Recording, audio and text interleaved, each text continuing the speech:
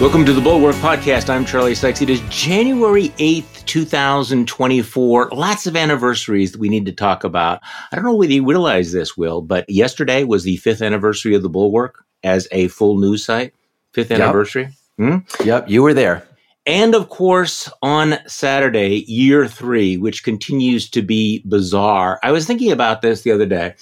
As extraordinary and soul-crushing as the transformation of the Republican Party has been, what's happened since January 6th is still remarkable. I mean, we were talking about invasion of the body snatchers, and the cowardice of the Republican Party, in 2017, 2018, 2019. And this will maybe sound naive now in retrospect, but I don't think anything prepared us for exactly how far Republican leaders and Republican voters would go after January 6th in going along, not just with the big lie, but this aggressive historical revisionism. You and I were just talking about this CBS poll showing most Republicans think that the January 6th rioters, the people who went into the Capitol, beat the shit out of police officers, were patriots and they ought to be pardoned. I mean, this is really an extraordinary moment. We thought the party was Trumpified back in 2020. That feels like this like a kinder, gentler era compared to where we are right now. You know what I mean? This is at the far end of the scenarios that I was prepared for a year ago, 2 years ago, 3 years ago.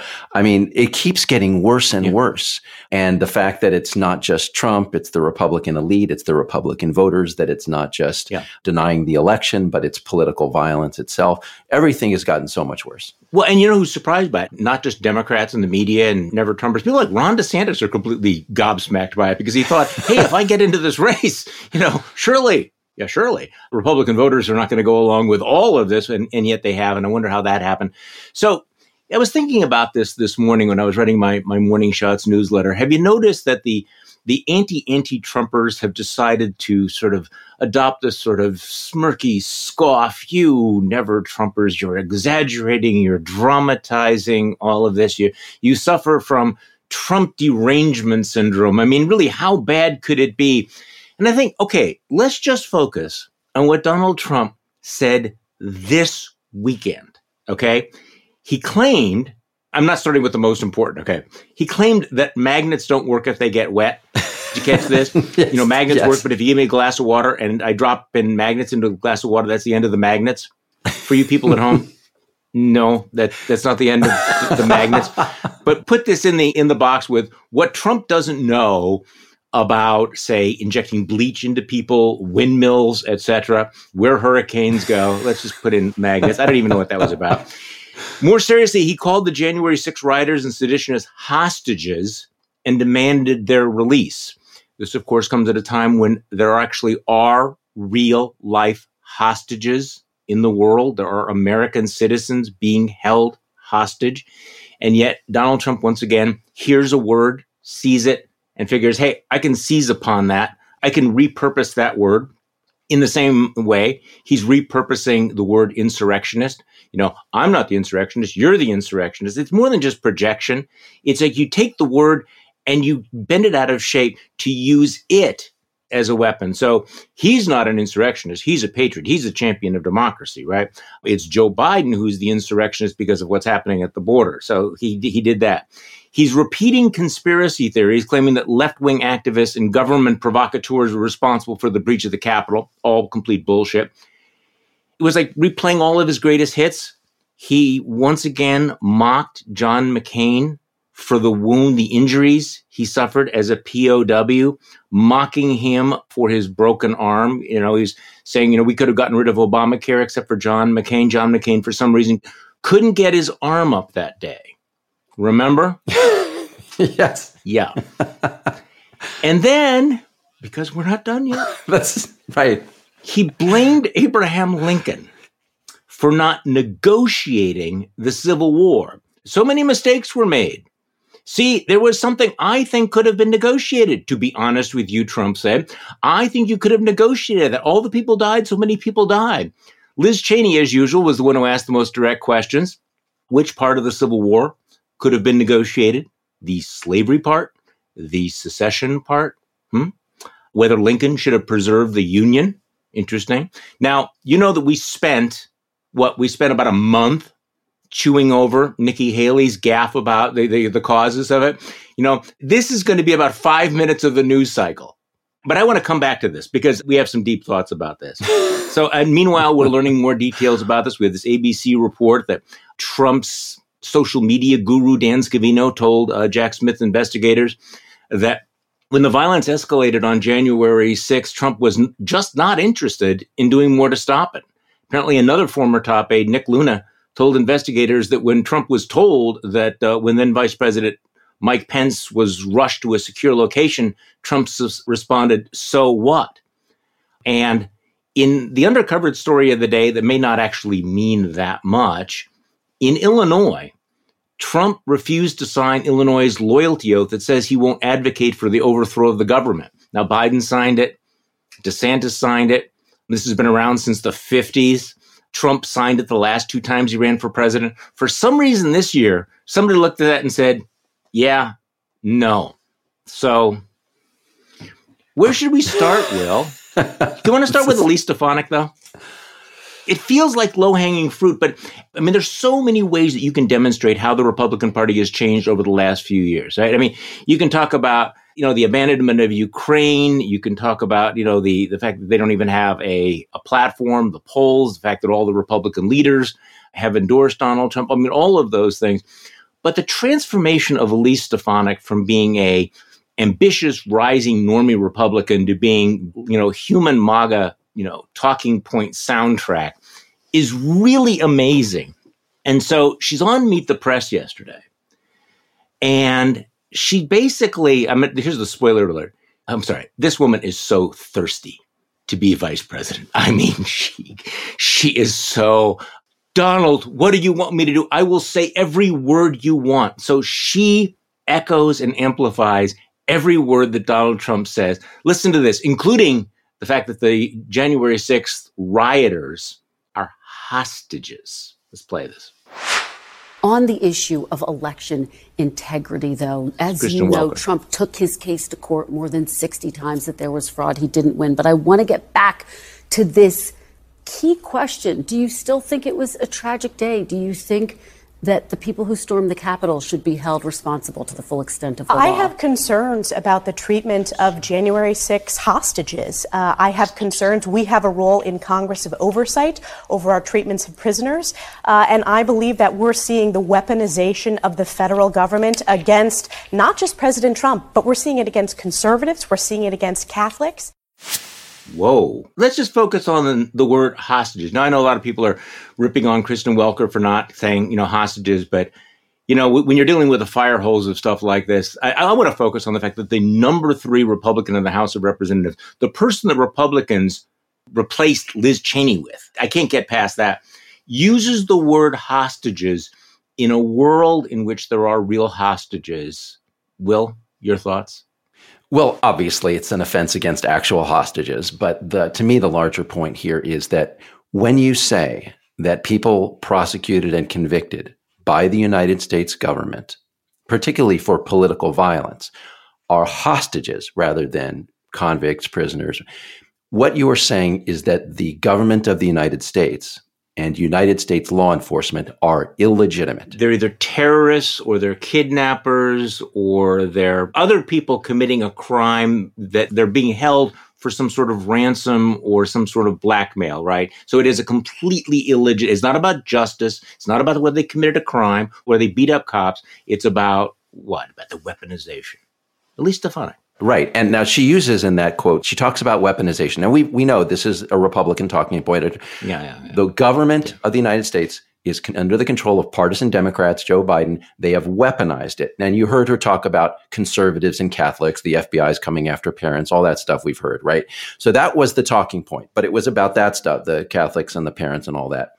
It's now expanded. It's expanded to political violence, though the government is coming after people who practiced open political violence, as documented on video, trying to overthrow the government to keep Trump in power. And those people, the people who did that violence, according to Elise Stefanik, are the good guys. Now, remember, this was a Trump position, the January 6th hostages. It's now not just a Trump position. That is the number 3 Republican in the House, the chair of the House Republican Conference, saying that these people are the good guys, the people who attempted to overthrow the government. This is now a party-wide crisis, and it's a nationwide crisis because this party could be in power again. When Donald Trump used the term hostages, I think that there was at least sort of, a little bit of a gasp, but it's also so much on brand for Donald Trump because, the world is talking about the Israeli hostages, for example, in Gaza. And Donald Trump hears these terms, and this is his lizard brain. It's like, how can I find a way to diminish the experience, the real tragedy of the hostages, while glorifying thugs who used American flags to beat up police officers? As usual, Liz Cheney had one of the most forceful responses to this. Let's play this. It sounds like you're saying you don't trust Republican leadership in the House and their conduct in the upcoming election. Look, you've had two members of Republican leadership in the House on television this morning. You've had Mike on, again, claiming that he has the right individually to decide that he's going to throw out millions of votes and ignore the rulings of the courts. You've had Elise Stefanik on this morning talking about the J6 hostages. You don't have to take my word for the fact that you can't count on these elected Republicans to defend the Constitution. Every time they go out and give an interview, they demonstrate it themselves. Now, Elise Stefanik was on another network this morning. You just mentioned her. The quote was, "I have concerns about the treatment of the January 6th hostages." Hostages is a very specific word, and there are well over 1,200 people in the U.S. legal system going through legal proceedings right now for their role in the attack that day. That word she used is exactly the word that Donald Trump uses. And that's why she's using it. And it's outrageous and it's disgusting. And if you go and you look at what individuals have been convicted for who are incarcerated, you'll find, extensively, these are people who were involved in violence against police officers, in the assault on the Capitol. And it's disgraceful for Donald Trump to be saying what he's saying, and then for those who are attempting to enable him or attempting to further their own political careers to repeat it. It's a disgrace. And you cannot say that you are a member of a party that believes in the rule of law. You can't say that you're pro-law enforcement if you then go out and you say these people are, quote, hostages. It's disgraceful. I was tempted to say, well, 5 minutes ago, Republicans would have, but now it's once upon a time, lost in the midst of time, that Republican leaders would have run as far and fast as possible to not associate themselves with Donald Trump's use of the word hostages for people who beat up cops, who engage in seditious conspiracy, et cetera. There once was a time when they would have said, well, okay, I didn't hear that. I don't know anything about that. Those were the cowardly ones. Others would have actually actively pushed against it, saying, this, number one, trivializes the experience of the real life hostages in the world. And of course, it completely misstates what the criminal justice system is doing about the rioters of January 6th. But now, as we've been talking about, there's no pushback at all. I don't know of a single Republican leader, with the possible exception of Liz Cheney. I can count them on one hand. Liz Cheney, Adam Kinzinger, were both, of course, out of office. Liz Cheney replaced by Elise Stefanik. Chris Christie, maybe Asa Hutchinson, but that's it. Everybody else is like, okay, if that's the story, if that's the party line, if that is what the party is telling us we must believe, we're in. Right. And it's remarkable to me that the Republican Party has gone beyond being the party of election denial to being the party of embracing the violence of January 6th. Right. That's an amazing thing. Yes. And God bless Liz Cheney for reminding people, that the Republican Party at the same time has claimed to stand for law enforcement. This is really an important point she's making because not enough Democrats make this point. This whole pro-law enforcement thing is not viscerally in Democrats in the same way it's in Republicans. Democrats will make the point about democracy and everyone's right to vote. That's a very Democratic talking point. But standing up for law enforcement was a Republican talking point. And it's very important, even for people who've been kicked out of the party, for the Cheneys, for the Kinzingers, for the Christies, to make the point that if you actually believe in law enforcement, you should be defending the law enforcement officers who defended our country on January 6th, and certainly not claiming that the people who violently assaulted them were and are hostages. Yeah, okay. So Elise Stefanik also, and by the way, I think this point about, moving from election denialism to actually embracing violence is crucial. And it's one of the things that's happened since January 7th and actually really accelerating in the last 12 months. Elise Stefanik also was asked what should have been a very, very easy question. Would you certify the 2024 election? For people who think, oh, it's Trump derangement syndrome to think that they would do this all over again, or that January 6th and that whole attempt to overturn the election was just a rehearsal. Listen to this. Would you vote to certify, and will you vote to certify the results of the 2024 election, no matter what they show? Well, I voted not to certify the state of Pennsylvania because, as we saw in Pennsylvania and other states across the country, that there was unconstitutional acts circumventing the state legislature and unilaterally changing election law. What about 2024? What about 2024? We will see if this is a legal and valid election. What we're seeing so far is that Democrats are so desperate, they're trying to remove President Trump from the ballot. That is a suppression of the American people, and the Supreme Court is taking that case up in February. That should be a 9-0 to allow President Trump to appear on the ballot, because that's the American people's decision to make this November. And the matter is, of course, halted pending that appeal, as you say. But just to be very clear, I don't hear you committed to certifying the election results. Will you only commit to certify the results if former President Trump wins? Does that mean if former President Trump wins? No, it means if they are constitutional. What we saw in 2020 was unconstitutional circumventing of the Constitution, not going through state legislatures when it comes to changing election law. And we're seeing this in my home state of New York, Kristen. We are seeing Democrats try to steal the election and illegally gerrymander congressional districts that we fairly won and are fair lines. So I see this at a very local level, as well as the unconstitutional overreach we saw at the national level in 2020. So I'm hearing not necessarily. You're going to vote to certify the election. Now, again, I think this is one of those you're not sufficiently alarmed moments, because it was shocking and appalling and disgraceful that even after the attack on the Capitol, so many Republicans voted not to certify the 2020 election. I mean, we've talked about that, right? Think about what's happened to the Republican Party since that moment. Think how the Republican Party has changed, what the Republican Party will look like in 2024, 2025, if in fact a Republican House of Representatives has to vote on this. And think about what you just heard from the number 3 member of Republican leadership, Mike Johnson, one of the wooliest of the election deniers, is Speaker of the House. Look, anybody that thinks that we're not going to have a replay, I think just hasn't been paying attention.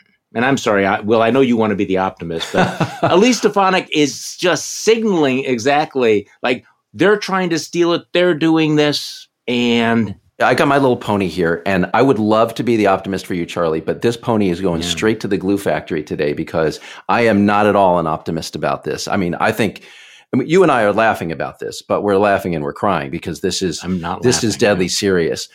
Remember, Liz Cheney said in her comments about Elise Stefanik, she said the Republican leadership. Liz Cheney is now talking about the Republican Party as a whole. It's Mike Johnson defending the overturning the 2020 election. It's Elise Stefanik here about the 2024 election.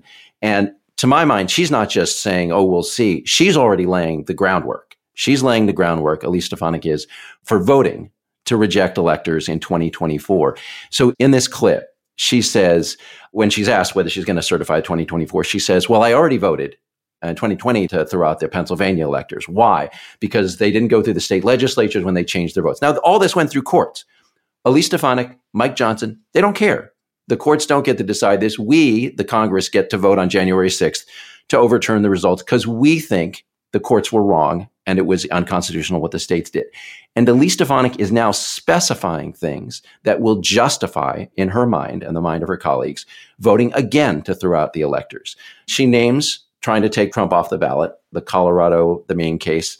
But setting that aside, when she says, I don't like the way that the Democrats in New York drew the districts, that is illegal and unconstitutional, and she's citing that as a basis. It's a court decision. Yeah, right. You and I don't have to like this. I don't like gerrymandering. No. But the notion that this warrants the Congress voting to throw out all the electors, what the people of New York voted for, just as they did with the voters of Pennsylvania.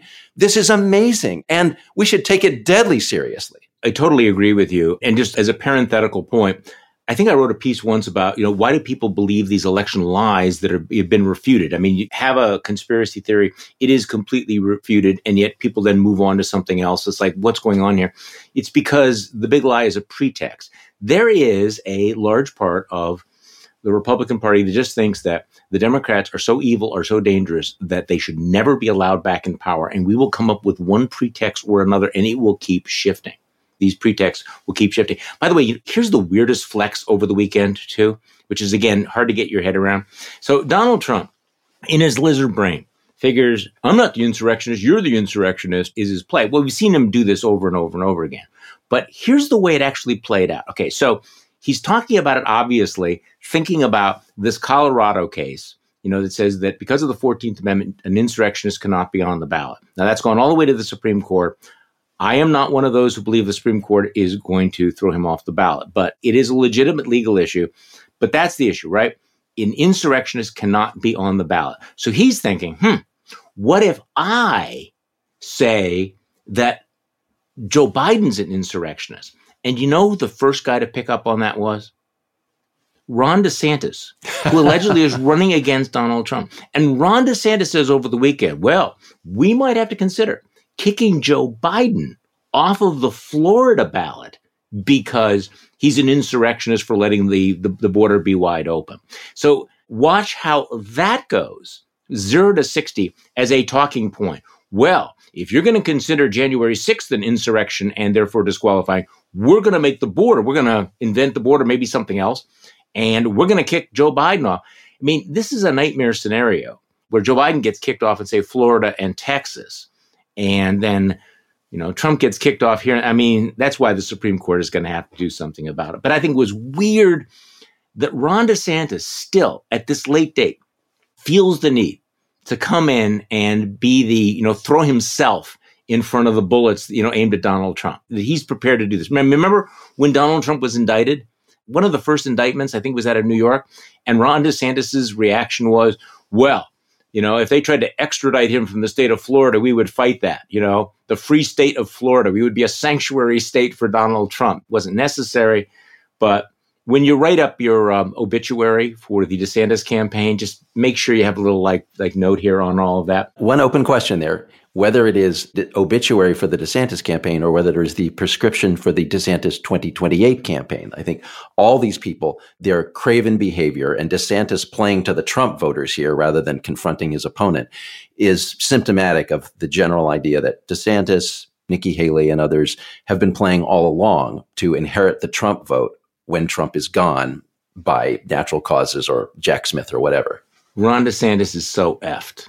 After he drops out, maybe next week, the rest of the year is just going to be a humiliation tour. It's going to be the long march of Ron DeSantis's humiliation. I was reading, I think it was in Semaphore, all the Trump people saying, well, he's going to have to crawl on his belly to Mar-a-Lago and beg forgiveness and endorse Donald Trump and stand at, at the back of the stage, looking, with that frozen smile. And they will find so many ways to humiliate him the way they humiliated Ted Cruz. The guys like Ted Cruz figured, okay, I'm going to swallow this giant pile of dog shit because I will be a viable candidate in the future.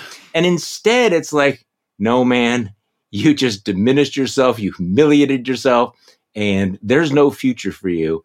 I don't think it's going to happen for him in 2028. Charlie, who is the poor sap in the DeSantis campaign who is going to have to break the news to Ron DeSantis? Because I'm sure he's already built his story about if I don't win, we screwed up this and that technical thing about the campaign. We'll come back and do it next time. Who is going to have to break it to Ron DeSantis that the problem was Ron DeSantis and that he can't change himself and so he'll never be president? Nobody's ever going to tell him that, but I imagine it will be Casey DeSantis saying, okay, honey, let's just go home. Let's just go home. That wasn't so bad. We'll turn things around when I run for governor in a couple of years. I don't know.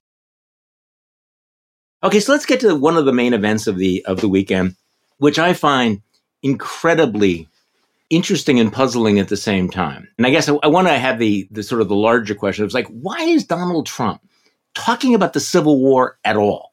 I just think that of all the things you bring up, why are we talking about the Civil War? I mean, did we talk about the Civil War back in the 2000, 2004, 2008, 2012 election? I mean, did we? Donald Trump, student of history, reader of books, has some deep thoughts about the American Civil War and what a cuck apparently, Abraham Lincoln was in comparison to the man who would have had the art of the deal. If Donald Trump had been president, he would have sat down with Jefferson Davis and it would have been the art of the deal, right? Okay, so let's play this. The Civil War was so fascinating, so horrible. It was so horrible, but so fascinating. It was fascinating. I don't know. It was just different. I just find it. I'm so attracted to seeing it. So many mistakes were made. See, there was something I think could have been negotiated, to be honest with you. I think you could have negotiated that. All the people died. So many people died. That was the disaster. If you got hit by a bullet in the leg, you were essentially going to die or lose the leg. That's why you had so many people, no legs, no arms. If you got hit in the arm or the leg, it meant you were up because the infection, gangrene. It was just such a, sort of a horrible time. But I was thinking to myself, because I was reading something, and I said, this is something that could have been negotiated, Okay, the least plausible part of all that is Donald Trump was reading a history of the Civil War. I'm sorry, I can't get past that. Donald Trump is reading something. What? He's reading something on Twitter about the Civil War.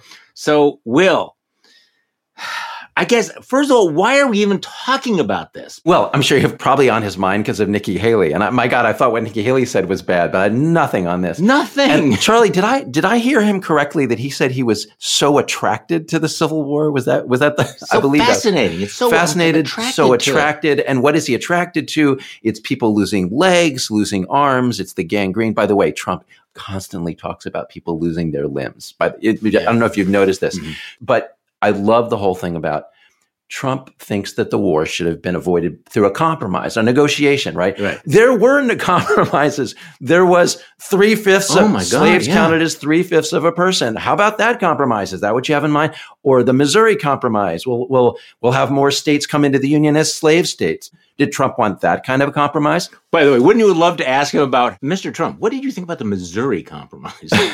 No idea. No.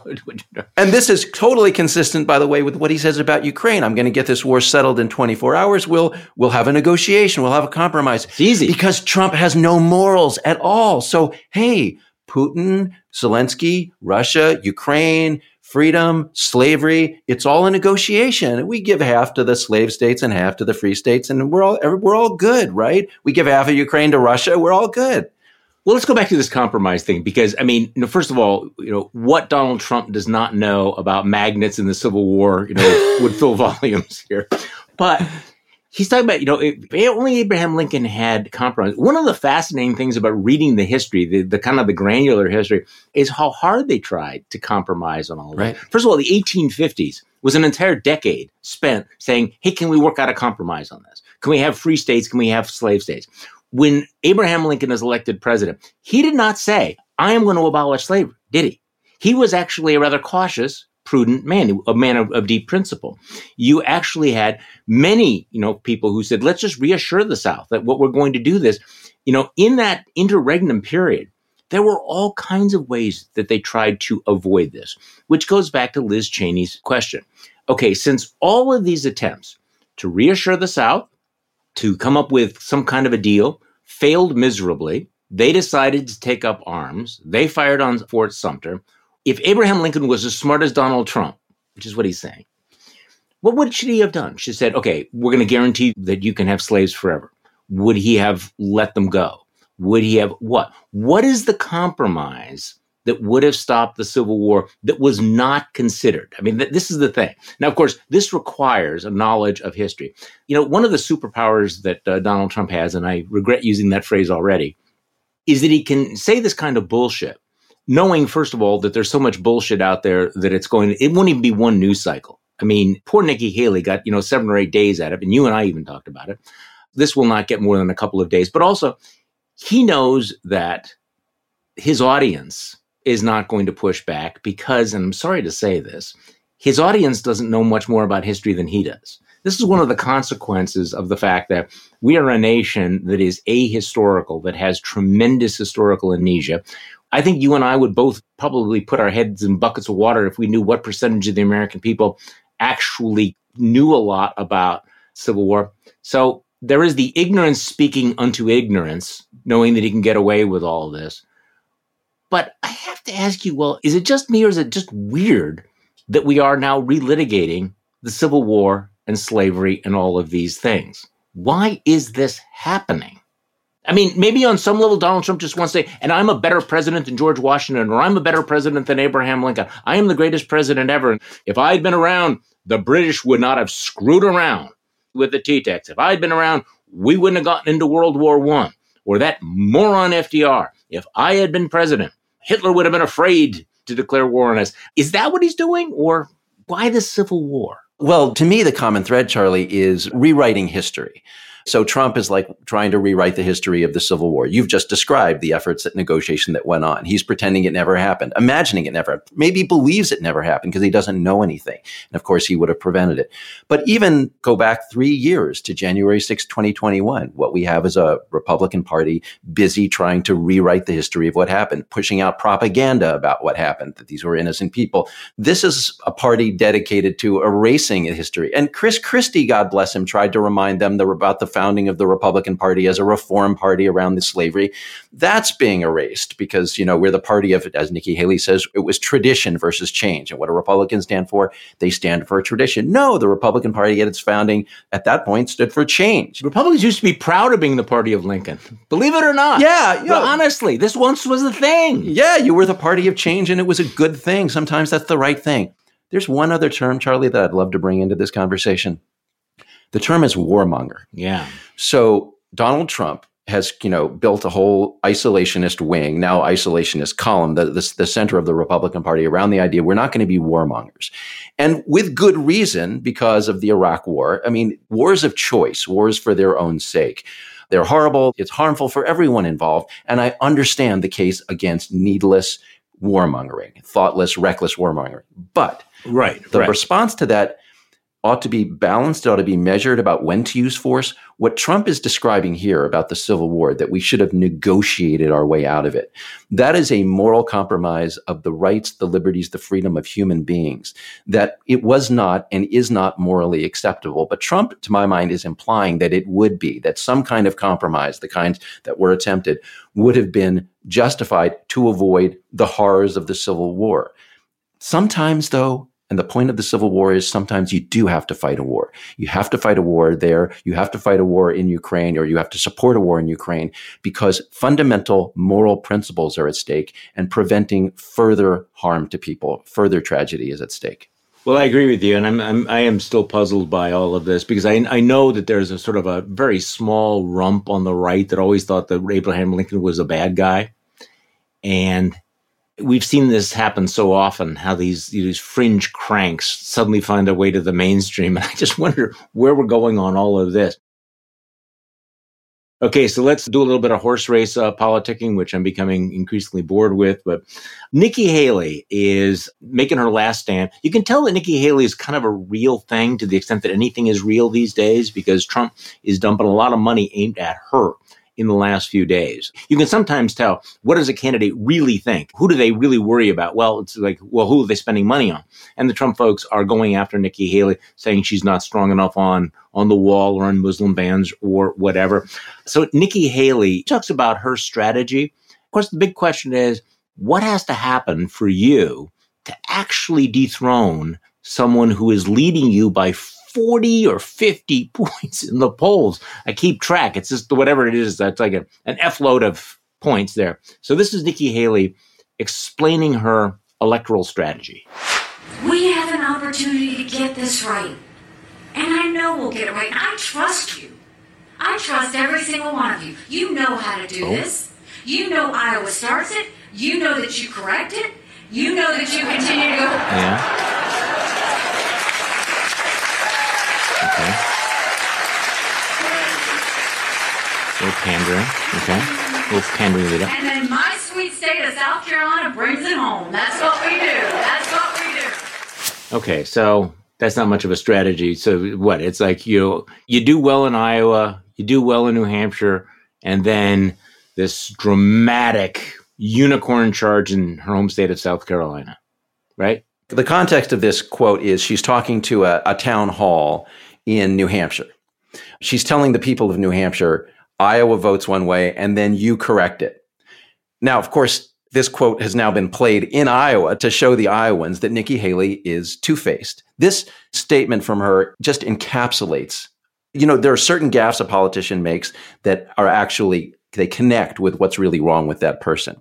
And in Haley's case, this is it, right? She goes to Iowa and says, I'm all about Iowa. And then she goes to New Hampshire and says, yeah, they screw it up and you correct it. And does she think no one's gonna put the two together? For people who are thinking about Nikki Haley as the alternative to Trump, this puts a little doubt in their mind because they can see that she doesn't have a core. Okay, which I think has been established by this point. Okay, so let's talk about Joe Biden's big speech over the weekend. Joe Biden really leaning into the fight for democracy, the threat of Donald Trump. And it's, of course, become, there's a lot of second guessing about it. But let's play a little clip of Joe Biden, who is laying out the stakes of the 2024 election. This is the first national election since January 6th. Insurrection placed a dagger at the throat of American democracy since that moment. We all know who Donald Trump is. The question we have to answer is, who are we? That's what's at stake. Who are we?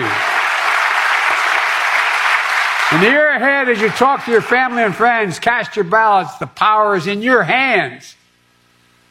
After all we've been through in our history, from independence to civil war to 2 world wars to a pandemic to insurrection, I refuse to believe that in 2024 we Americans will choose to walk away from what's made us the greatest nation in the history of the world.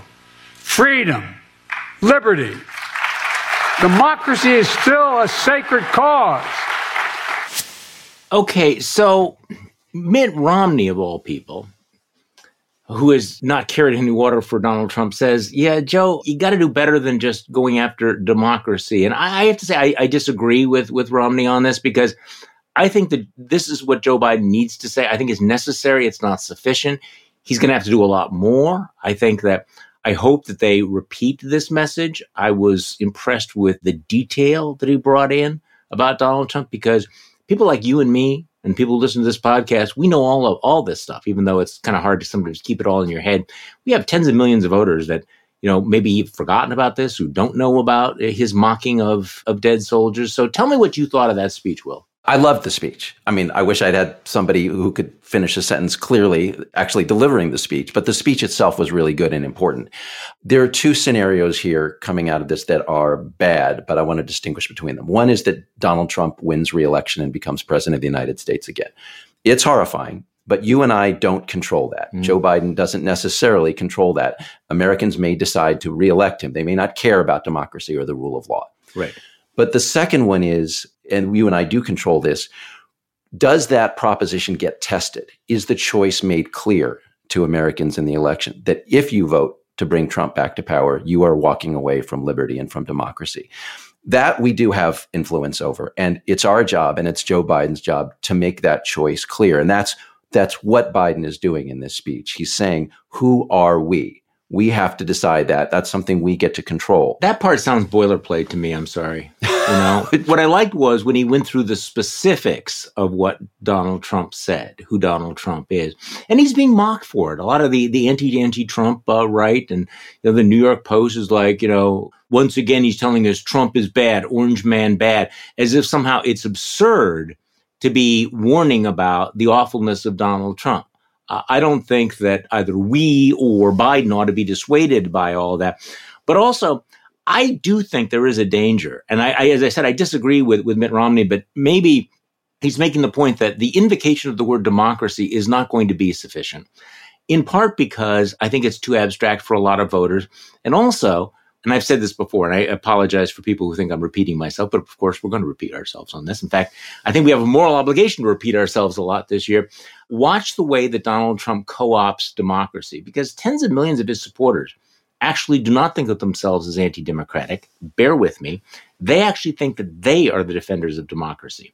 And he is going to wrap himself in the mantle of genuine American democracy. You Democrats are trying to kick me off the ballot. You are the anti-democratic ones. You hear this already with his beginning to, he takes the word, remember, he co-opted the term fake news. He's co-opted the term insurrectionist. He's going to co-opt democracy.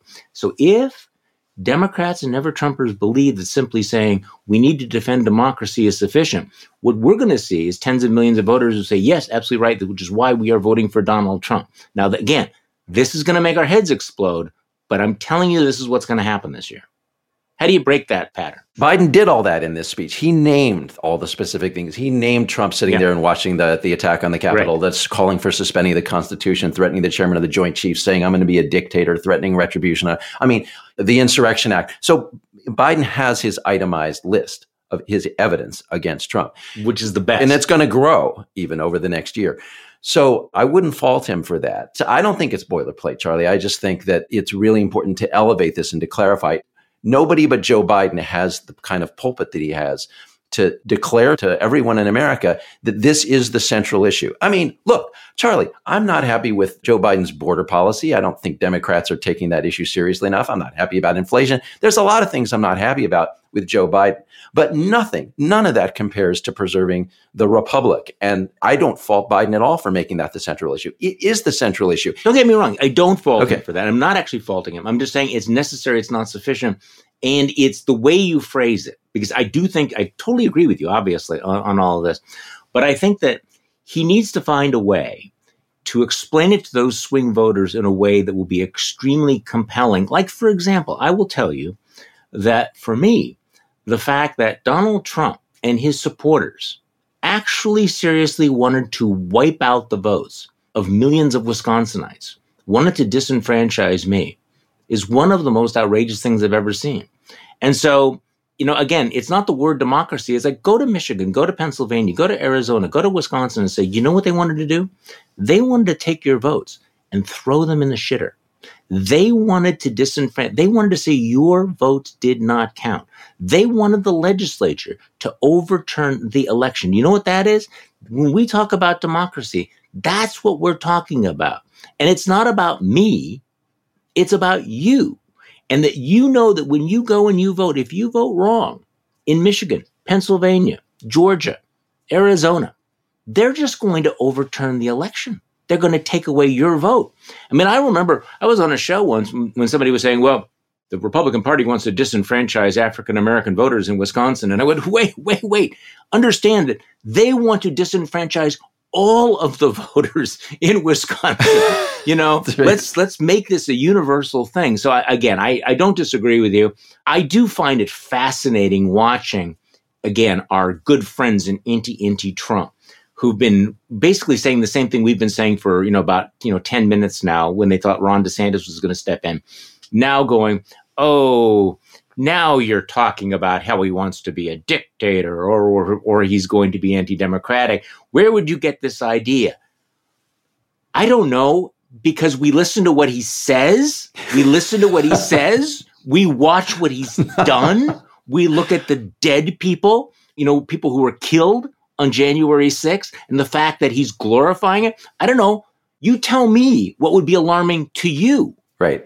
A couple of things I want to follow up on. One is, in this speech, one of the things I really liked about it is there's an art in politics to framing an attack on your opponent, a criticism of your opponent, that is so true that the person cannot get out of it because it's in their nature. They're going to give you more evidence for it. So in this speech, Biden says that Trump's campaign it's all about him, that Trump is obsessed with the past, not the future, and that Trump can't stand that he was a loser in 2020.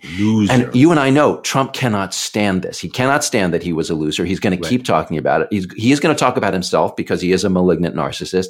And he's going to keep talking about the past because of, having to relitigate all that.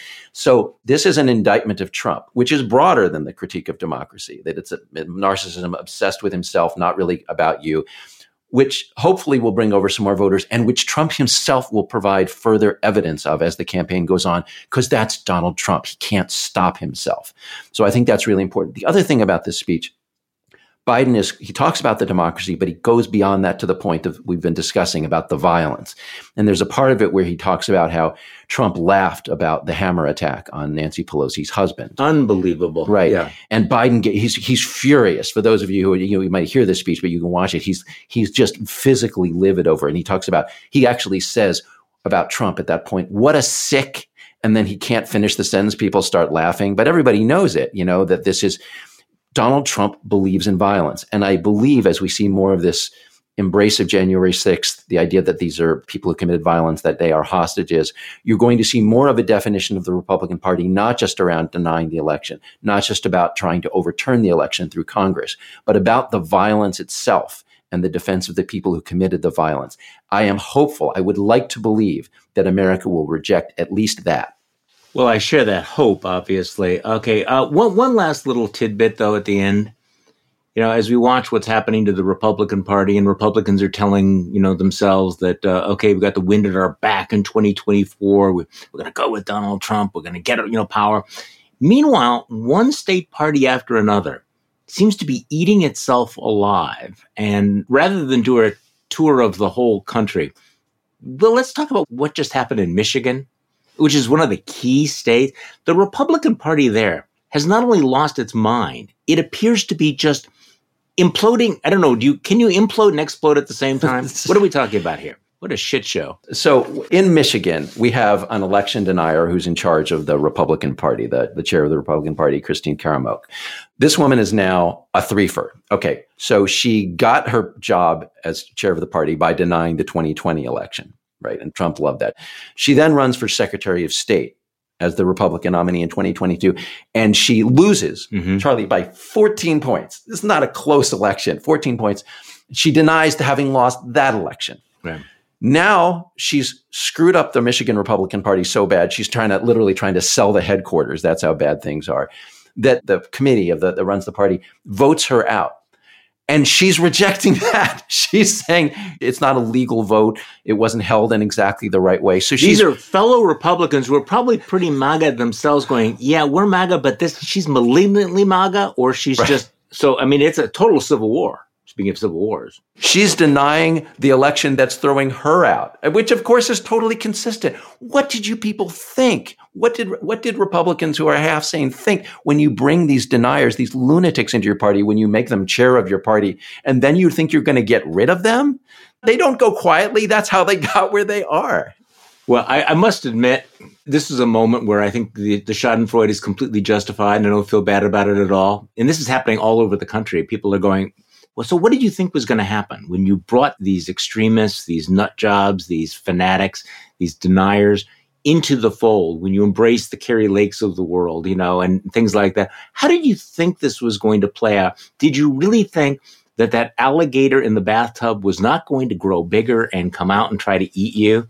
And this has been happening in state after state. So, here in Wisconsin, we have a reasonably normal legislative leadership of the Republican Party, seriously.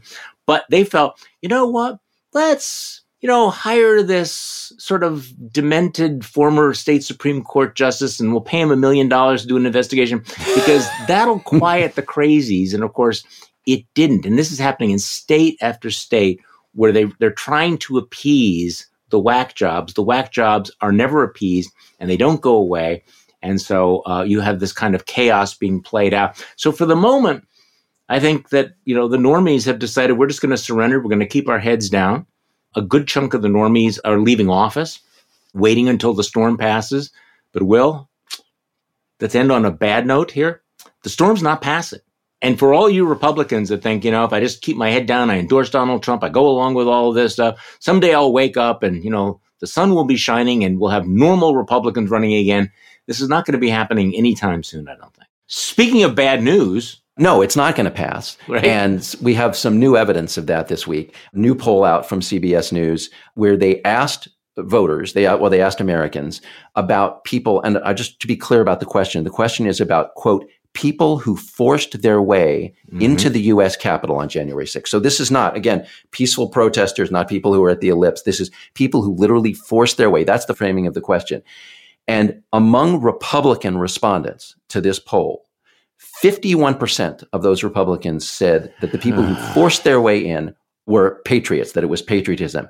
59% said those people were, quote, defending freedom. 66% of Republicans said they would support pardons for the people, again, who forced their way in.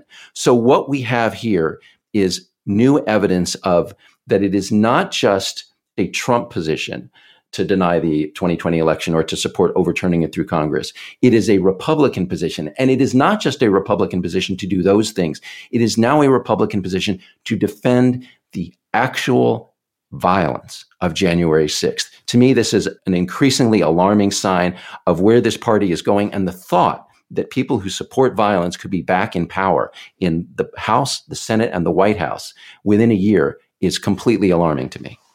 Well, it ought to be completely alarming, and because this is also a generational shift. I mean, we are going to have a hangover of this that will last us a very, very long time. People who are now getting into politics, who are looking around and seeing what is normal, what is acceptable, those folks are going to be around long after we are gone, 20, 30 years from now. And this is a shift. And it's interesting just watching the sort of the transition from, okay, let's tolerate the guy. We don't have to endorse it, but we'll enable the guy and we'll look the other way.